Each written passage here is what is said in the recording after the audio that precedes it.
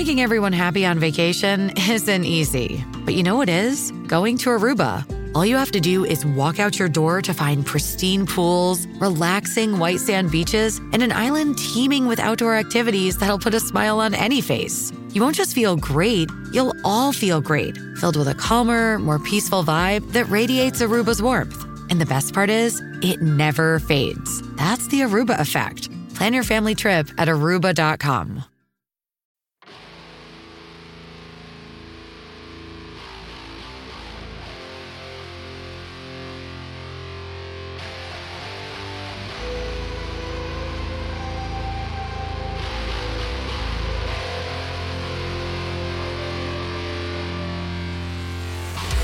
This is Undaunted Life, a Man's Podcast. I'm your host, Kyle Thompson. Let's get into it. Buenos días, Joby. ¿Cómo estás?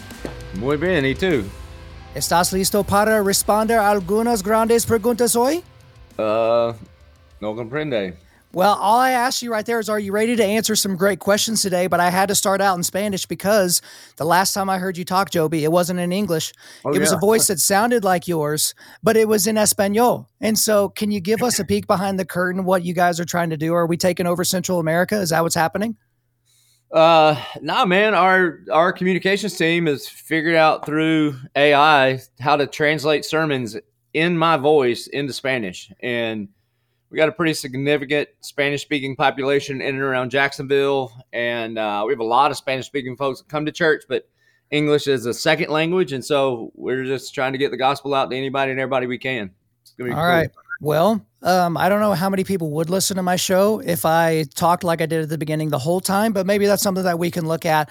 But we need to dig in right here from the jump. You and I were talking about this earlier, and I was like, wanted to pause it and to wait till we got on the show. So obviously there's a pastor that you and I are both huge fans of that got into some hot water here recently, and that's Alistair Begg.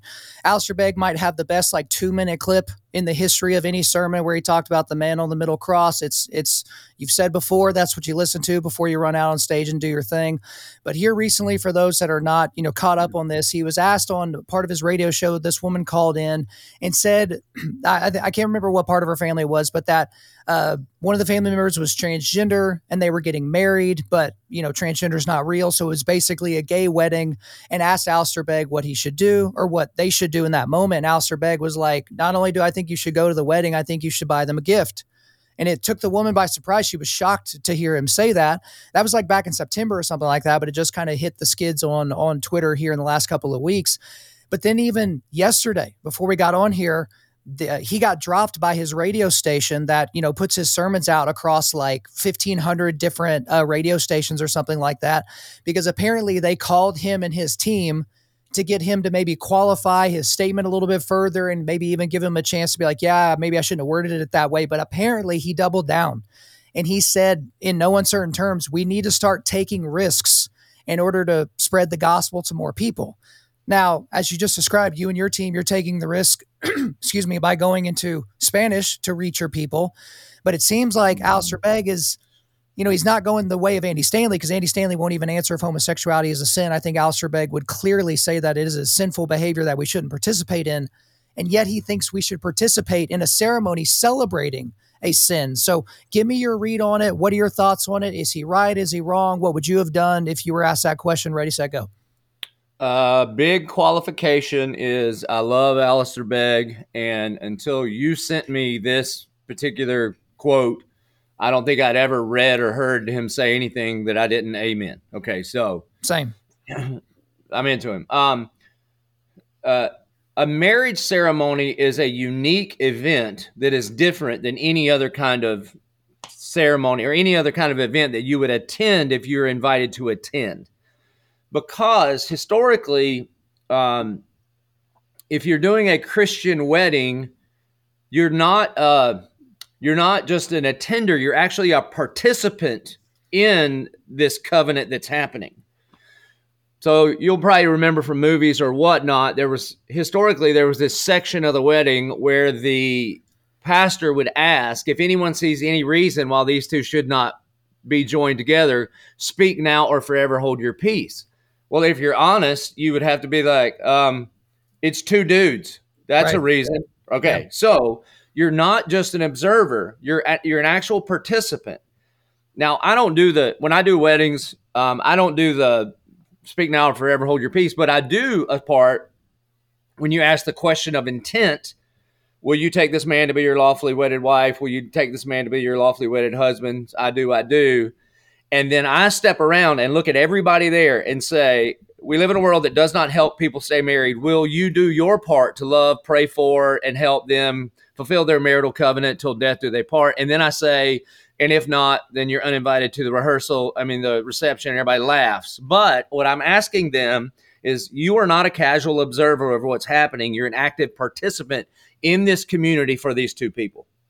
Because of that, I do not think the Christian should go to a same-sex wedding at all, because you're not just observing that by letter of the law they're getting married. You are participating in it. I would say a birthday party, 100%.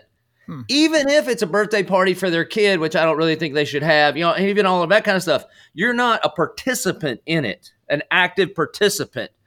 But if you're a guest at a wedding, you are. And so that's the distinction there. I do think we should be doing everything we can to share the gospel with everybody that needs Jesus, which is everybody.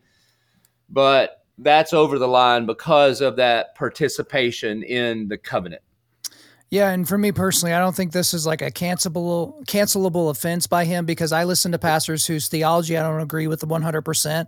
I listen to pastors who have said really stupid things that they've doubled down on because of some sort of pride issue or something. But this came up for me about 15 years ago. I had a buddy whose two of his best friends were gay with each other, and he was straight, but those were like his best friends from like elementary school. They ended up being gay and getting married.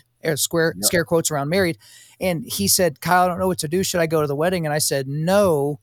But what I do think you should do is you and your wife should be the first family to host them after they get back from their non-wedding, non-honeymoon, and host them for dinner. Like, you should have them over and you should love on them and you should show them the gospel and preach the gospel to them. But in no way, shape, or form can you be a best man, can you be a groomsman, any of those types of things. But as this was going on, Joby, it just brought up again this whole notion of pronoun hospitality. There are a lot of Christians that think, okay, this guy, I knew him as Larry, now he introduced himself as Mary, and he wants me to refer to him as Mary and use feminine pronouns. Now, if you change your name, Joby, if all of a sudden you say, my name's Janet, I'll call you Janet. But if you tell me I need to refer to you using feminine pronouns, now you're causing me to sin because you're causing me to knowingly lie. What is your advice, I guess, to people that are really, really nice people, Joby? They don't like ruffling feathers. They don't like conflict at all. They want to go along to get along. They want to be known for what they're for, not what they're against, that just go down this road of pronoun hospitality. I think that there's a part of their intent. Well, first and foremost, I wouldn't do it. Just don't use a pronoun. You don't have a pronoun is a replacement for a noun. So just always use the noun. That's what I would do. Even though it may be cumbersome to continuously say the name Kyle and never say he, I just say Kyle. Just say the name over and over and over. All right. So I think while they may have a decent intent, what goes through my mind is when King Nebuchadnezzar says, when you hear the music, you better bow. And the church has celebrated the boys that didn't bow forever. Right. And it seems like a pretty close connection in our culture where, listen, man, when they were trying to pass legislation, they did pass legislation on same-sex marriage. And Christians, people like me would say, okay, hold on. We're talking about different things here. Why don't you just call it civil union for the legitimate things like healthcare and can I visit my person in the hospital or passing, like wills and all of that. Okay. But God has defined marriage as a man and a woman. And so why are you trying to play our game and change all the rules? Why don't you just make a new set of rules for what you're talking about? And they're like, well, how does this impact you? Well, if you fast forward a little bit, the way it impacts me and you is now, if we play the music and you don't bow down to this idol, then you are the bigot and could even one day be prosecuted for it. Right. That's the difference. So This is just one more step in bowing down to the idol when the king of the air plays his tune that is outside of what Scripture says. And I'm just telling you, it's going to cost you. For sure, it's going to cost you. But it cost Shadrach, Meshach, and Abednego, and it cost Daniel. And so the real question is, who is your Lord, man? And if Jesus is your Lord, you got to do what he says, no matter the cost.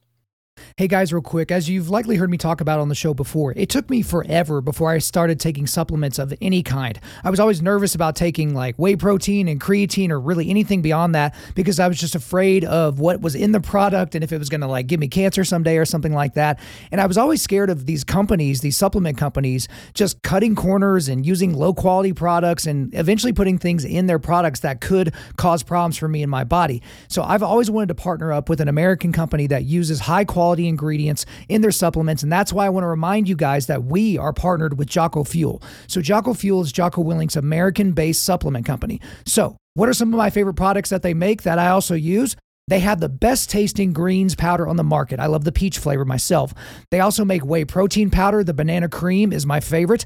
They make energy drinks. The Jocko Go energy drinks. My favorite is currently a tie between their iced tea lemonade and their pink lemonade flavors. I also use their Creel oil, their creatine, their vitamin D, and also their sleep aids. And they make a bunch of other stuff like ready to drink protein cookies, which are actually really delicious. My boys even like them, pre-workout powder, and much, much more. Guys, if you take your health and wellness seriously, then you've got to put high quality products in your body. Try Jocko Fuel out today by going to www.jockofuel.com. That's jockofuel.com. Use the promo code UNDAUNTED to get 10% off of your order. Again, that's jockofuel.com, promo code UNDAUNTED to get 10% off of your order. Well, and like you and I talked about last time, the King of the Air, I think, works through music specifically because he was a worship leader in heaven. So why wouldn't he use the worship of music here on earth to get his will done? But also, there's nothing more nefarious happening than the LGBTQ thing. Not only because there's a plus on the end, which basically can mean anything. Not only the fact that, you know, the bi and the trans don't really jive together, and people are trying to figure out feminism and how that works with trans ideology. But the thing about it is if you can attack the institution of marriage, you are undoing the thing God gave us to where we can best understand Jesus's love for us. Because as Correct. Jesus died for his bride, we as men want to die for our bride as well. It's kind of that same thing. But also, if we get you to believe that gender is not real, and as Jordan Peterson said here recently, there's no more fundamental truth than that there are separate genders, that there are separate sexes. If we can get you to believe that, we can get you to believe anything. So it's just one of the most nefarious things that we're seeing in our modern moment. But I need to talk to you right now about a quote of yours that you say often that I just hate. I hate this quote. I hate it more than anything. I've heard your sermons. I've watched you talk in person. You and I have hung out. You've said a bunch of things I agree with, but there's one statement that just drives me up a wall, and it's this: you can be right or you can be married. That's right. Don't say it. Don't say that's right yet, because I haven't even gotten to why I think it sucks, okay? This is why I think that statement sucks. It's because truth exists. And so if your wife is wrong about something, not a different opinion, not has a different feeling about how things should be done in the household or with parenting or whatever, but if she's wrong, it is incumbent upon us as the head of the house, not the head of her, but as the head of the household and as her partner, to correct that wrong and say, hey, we are to be people of truth. We are not to lie. We're certainly not to lie knowingly. And so in that moment, I feel like I need a little bit more context, because every time you say that, I go, and my shoulders get up and it gets my hackles all up. And you've said it to my face before, and I don't appreciate it. So help me out, Joby. Help me. Yeah, I would point you to Ephesians 5, and that husbands should love their wives as Christ loved the church. And fundamentally, Jesus could have been right. I mean, he was right. When he comes to the earth, he's sinless, but he doesn't point at us and say, I'm right, you're wrong, you figure it out. He submits himself and becomes sin on our behalf that we could be made his righteousness. That's really what I mean. Now, I am not saying you should overlook sin in the life of your wife, because in the life of any believer that you love and you have a relationship with, we are called to encourage one another, hold each other accountable, you know, get the log out of our eye so that we can help them get the speck out. I'm not saying that in that same passage, we're supposed to wash our wives in the water of the word so that they would be sanctified and be presented as holy and blameless unto the Lord, for sure. In any good marriage, there's iron sharpening iron because we're mutually submitted to one another out of reverence for Christ. But fundamentally, if you have to be right, there's a lot of people that were right. They just ain't married anymore. That's what I mean. They're just not married anymore. And so we as husbands are called constantly to lay down our right to be right so that we can love our wives. And again, I'm not saying you overlook sin. Of course, there's, they could be wrong about something factual and you can point that out. That's not what I mean. I'm talking about, I got to win the fight. I got to come out on top. My way is the way. That's out of the line with how Jesus treated us as ransomed wives, as the church. All right, so let's talk about hills that are worth dying on, because usually when I'm told that, you were telling me that in the context of a fight that you deemed to be between me and my wife to be completely not worth it. And you basically told me, you're like, yeah, Kyle, that's worth it. You need to drop that. And I was like, you don't know me, Joby. And we got in a fist fight in your truck while driving down the highway. It was fun. But like, what are those hills? And I know it's contextual to the relationship, so we need to be fair, but just in general, what are those hills that families should die on? Should it be, what type of school the kids go to, what types of activities they're going to be a part of and not be a part of, the type of church that you're going to? Like, where do you kind of, as a man, if you're like, okay, I'm with you, I'm with you, Joby, I want to love her as Christ loved the church, I want to be sacrificial, but I can't sacrifice everything. Where do I draw that line? Man, I think it'd be a really good idea to identify the difference between God's precepts and your preferences, and as much as possible, lay your preferences down. While I share your convictions on how you should educate children in these days, because of that episode you just did about did the commies win or whatever that was called. Mm-hmm. I don't think you could be more right. I mean, there was a plan from back in the day to completely corrupt our schools. It's brutal. However, even though I don't know that you can find a Bible verse to full on say, if you send your kid to public schools, then that's a sin. Do you know what I mean? So there are some that might be that bad. So what's hard is when you have preferences that are based on the Bible, but it's not like God's precept, that God's law. So the hills to die on are sin. We're not okay with just outright sin. You don't just continuously roll over and serve your wife if she continuously cheats on you. Jesus said that breaks the covenant. Things like abuse and mistreatment of children, those things are obviously outside the bounds. I think it's going best when, you can't have this literal conversation with your wife because it won't go good, but this is kind of a caricature of how it ought to go. All right, I'm the head of this household. I am ultimately responsible for everything. I guess I have the final say. So what do you want to do? And then she says it, and you go, okay, as the head of the house, I'm going to lay down all of my preferences, and we're going to do that because I love you. An actual live example is Gretchen and I were supposed to lead a mission trip years and years ago. And the weekend before at church, Reagan, my daughter, got her toenail ripped off in like a door. And it was pretty gnarly. Gretchen, all the mom instincts kicked in for G. And so she wanted to bail on the mission trip to take care of Reagan. And I'm thinking, it's a toenail. This is the devil trying to keep you from taking the gospel. And we had a pretty heated exchange over this thing. Because I was like, you're being ruled by fear, da-da-da-da. She knows I go to the woods on Mondays to write my sermon. She sends me this long text that basically said, I know you're talking to the Lord today. I know the Lord speaks to you. I know the Lord has put you as the head of our house. So whatever you decide, I'll be okay with. Then she said, I may be emotional about it. It may take me a second to get on board with what God tells you about our family. That's what she said. Bro, that is what wives submit to your husband is. So I get home and I go, the Lord has spoken. She's like, all right, what'd he say? I go, tell me what you want to do again. She's like, I think I should stay home with Reagan. I go, it is decided. You're staying home with Reagan. I do think, at least that one time in our 23 years, that's what mutual submission as unto the Lord looks like.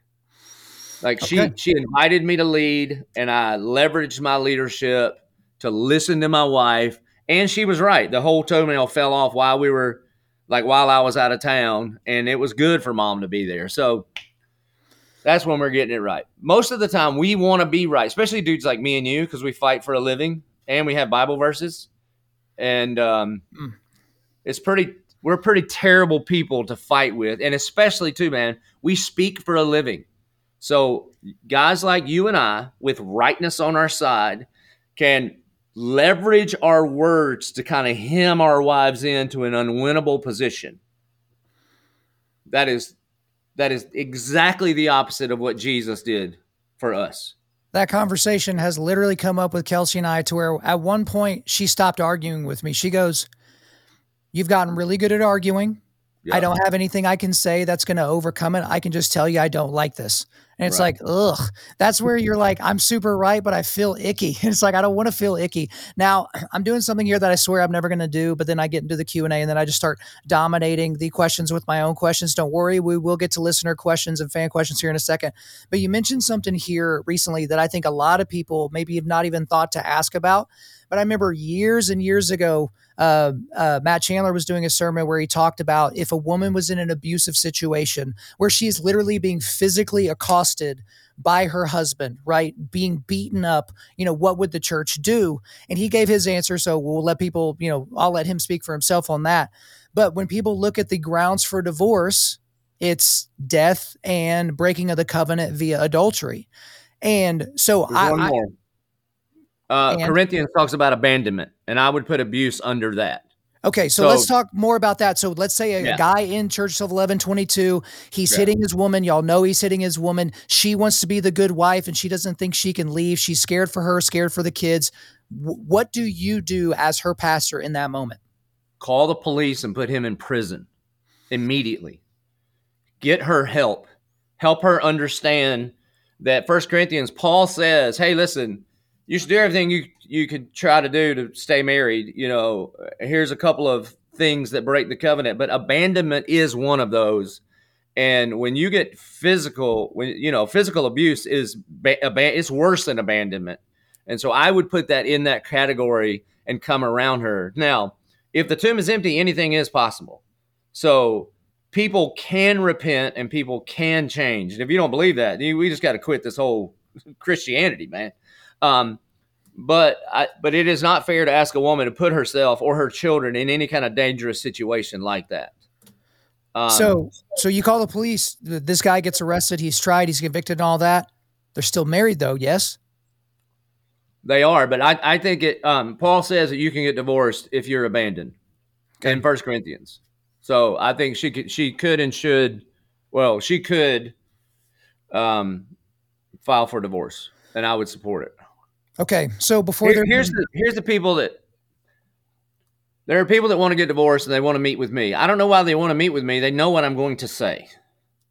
There's only infidelity, abandonment that I think the Bible makes concessions for you to get divorced. And again, I think abuse is under that abandonment umbrella. But I think you should do everything possible to stay married, even if it does end in divorce. What I found is people come into my office, they want me to they think I'm like the evangelical pope, and they want me to bless it and be like, no, don't worry about it. It's okay. And I don't do that, man. I don't. But what I want them to understand, even if there is infidelity, even if it does end in divorce, I want them to lay their head on the pillow one day, years from now, and know with the Lord, I did everything I could do. Like Paul says in Romans, as far as it was up to me, I tried to live peaceably, but it wasn't possible. Okay, that's helpful because I know a lot of people are like, hey, we're strict. We're going to do exactly what the scripture says. Scripture doesn't really speak to this. That's why I tell people all the time is like the Bible is the source of ultimate truth, but it's not the source of all truth. It can't tell me who, won the Civil War. It can't tell me, what 2 hydrogens and 1 oxygen makes. It can't tell me any of those types of things. Now, before there's a mutiny, I need to get on to the fan questions, guys. Again, if you want to ask questions to Pastor Joby via this podcast, you have to be a monthly donor, and you can submit the questions via our inbox or on social media or something like this. So this is a question from Reg, who is one of our earliest followers. I think he was like our first or second monthly donor. So thank you, Reg, for being a donor. Here's his question. I know the church is not about me and my needs, but how do you know when it's okay to church shop or full on change churches?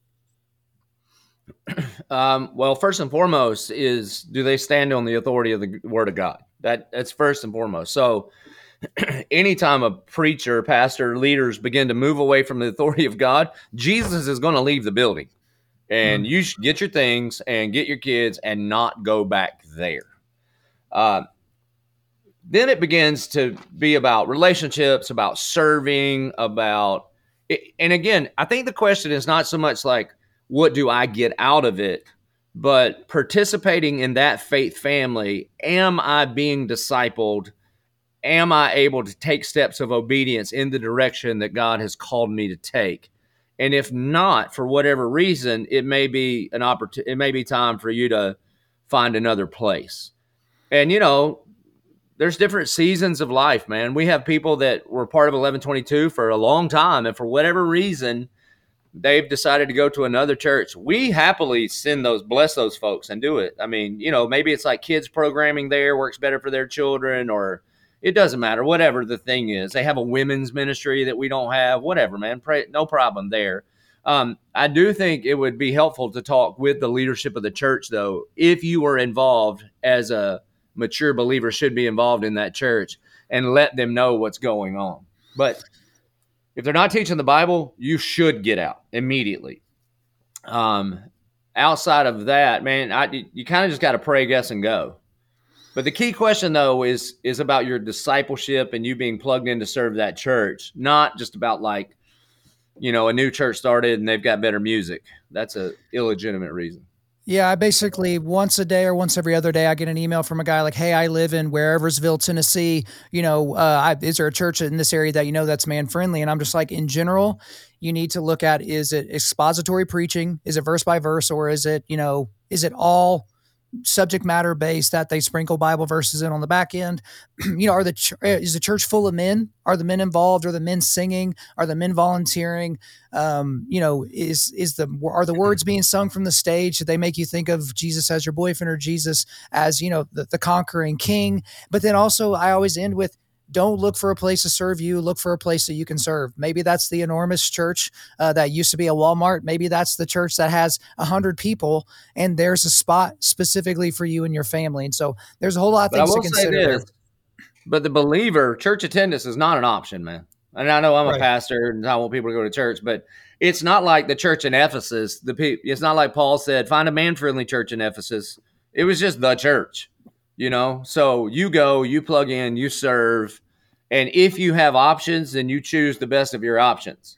But if you don't have options, whatever, man. Well, that's the same thing. Sorry, I was going to say the same thing. Like, a lot of people have started going to Faith Bible Church in Edmond, Oklahoma, because I've mentioned it a lot on the show.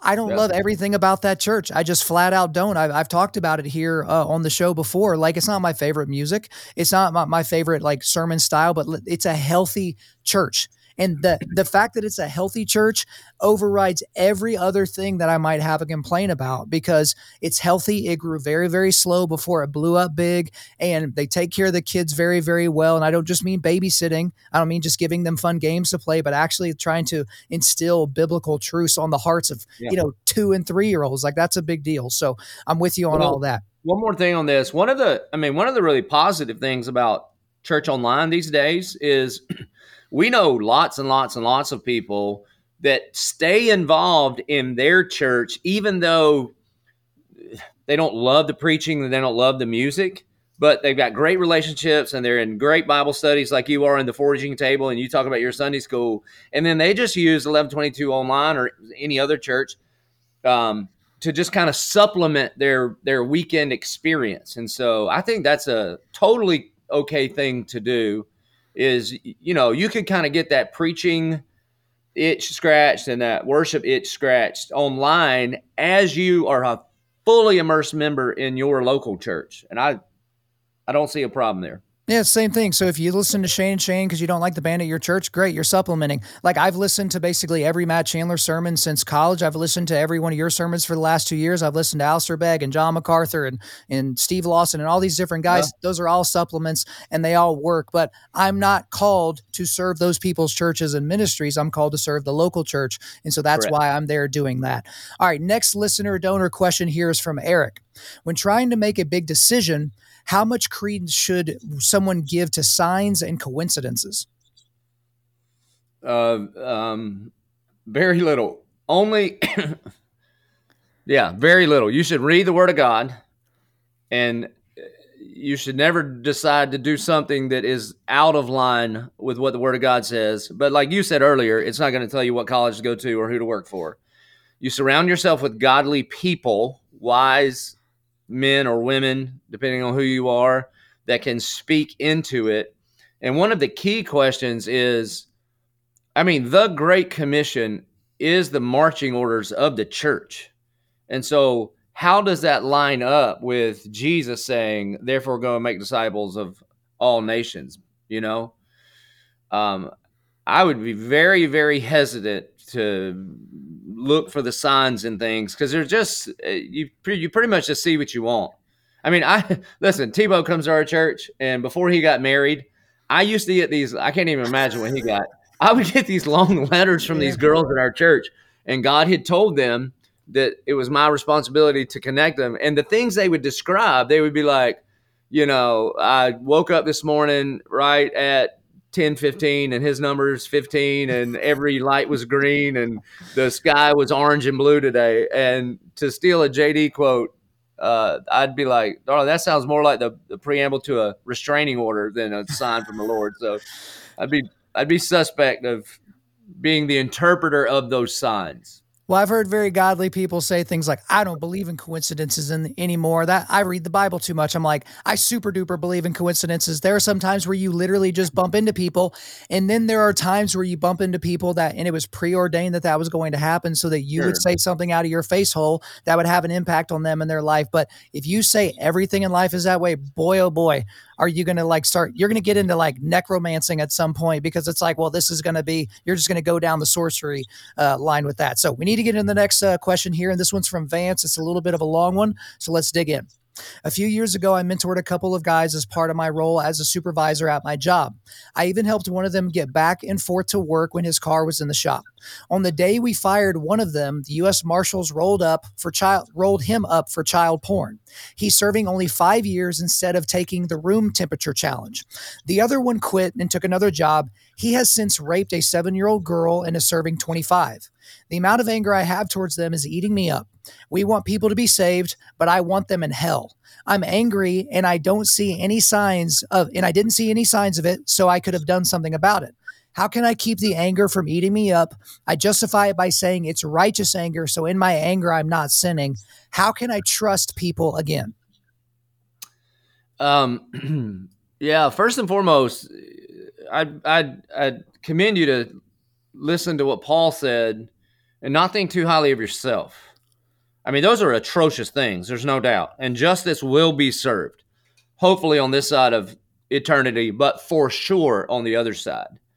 And you should be righteously angry on behalf of the victim, not just because you're disappointed in these people. These are very different things. One of the things that made the Pharisees is they just thought by their good works they were better than everybody else. Be very, very careful to not go there. And one, man, if you do ministry and disciple people, just get ready for a lifetime of disappointment. Was there a better discipler than Jesus? And every single one of his disciples let him down to different degrees. All right. So that's just a part of it. I'm thinking about John chapter 9 with the man born blind, when they eventually get the blind guy and they're like, all right, so what happened? And it's like the third time. And he says, why are you asking? Do you want to become a disciple too? And then they say, I love that so much. That's my guy. And so, but they say, who are you to speak to us? You were born in utter iniquity, and you think you would teach us? You see, the problem there is they forgot that they too were born in utter iniquity. And so you don't ever want to lose the posture of the beggar, that you've got nothing to bring to the Lord, but only hands wide open to receive. And I'm saying that because anger will begin like when there's resentment for a long time, which means oftentimes that comes from unforgiveness. See Matthew chapter 18, forgiveness isn't about feelings. Forgiveness is you don't owe me anymore. And you need to forgive those two guys for letting you down.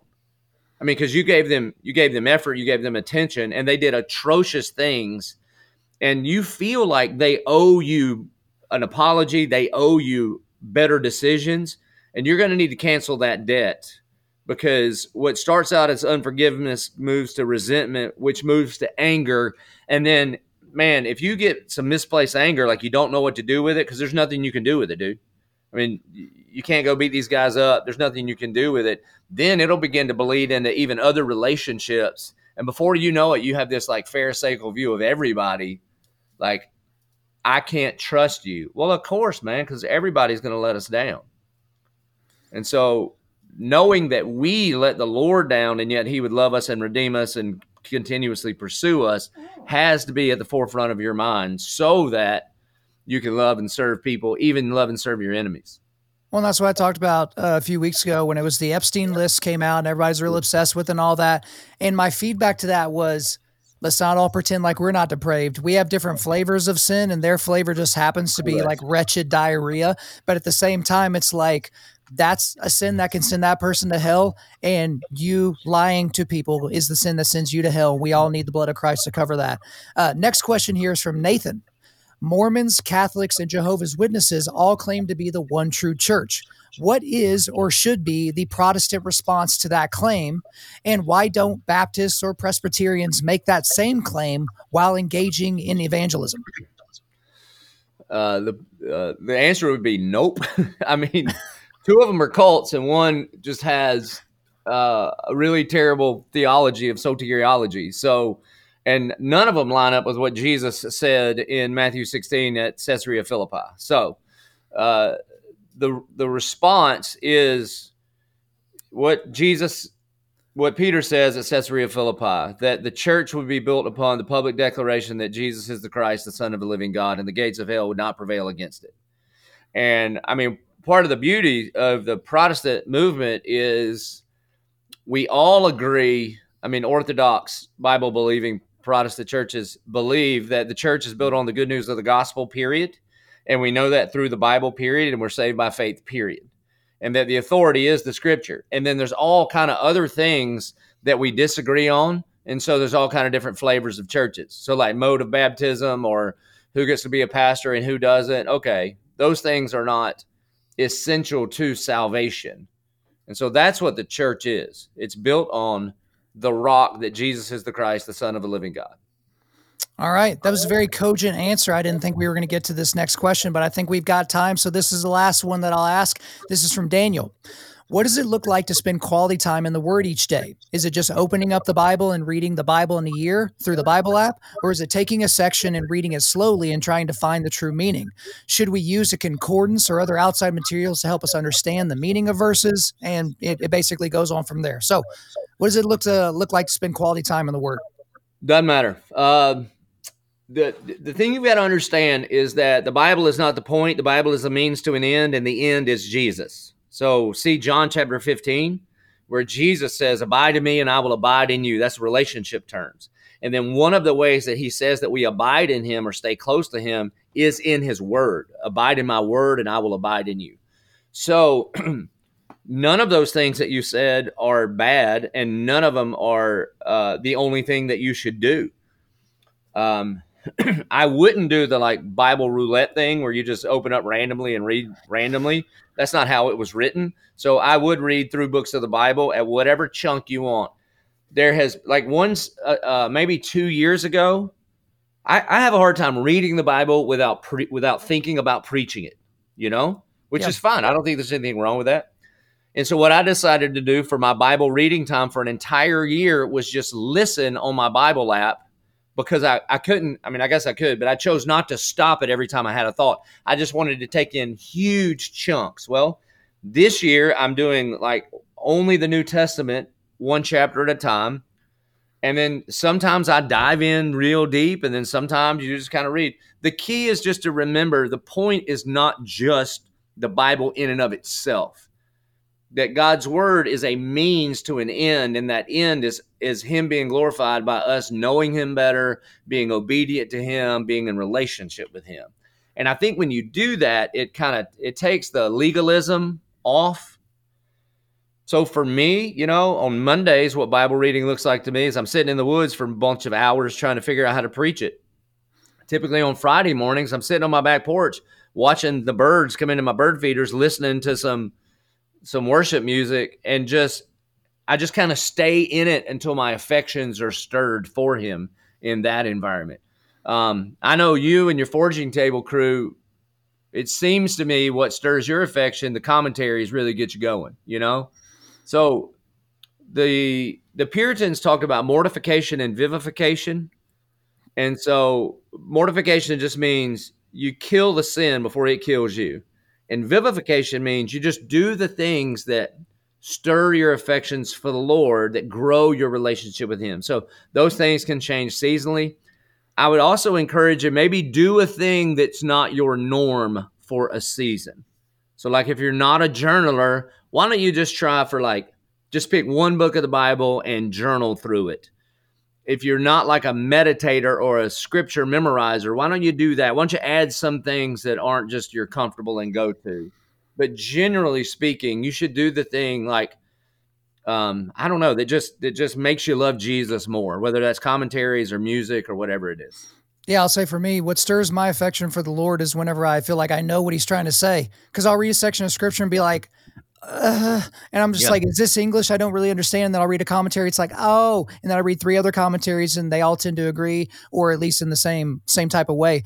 Well, we only got like a minute left here. So I guess I do have one last question, and it's, what's your Enneagram number?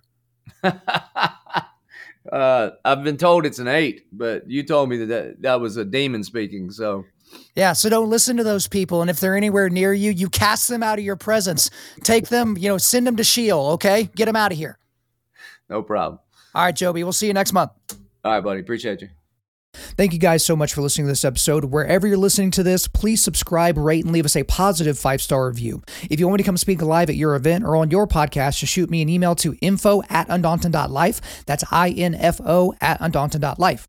Follow us on Instagram and like us on Facebook, and check out our website for everything else, including how to donate to keep more content like this coming your way. Just go to www.undaunted.life. And also, we want to thank the band Holy Name for allowing us to use their music for our content. The music on this podcast is their song Perpetua, which is off their self-titled debut album on Face Down Records. The links are in the description.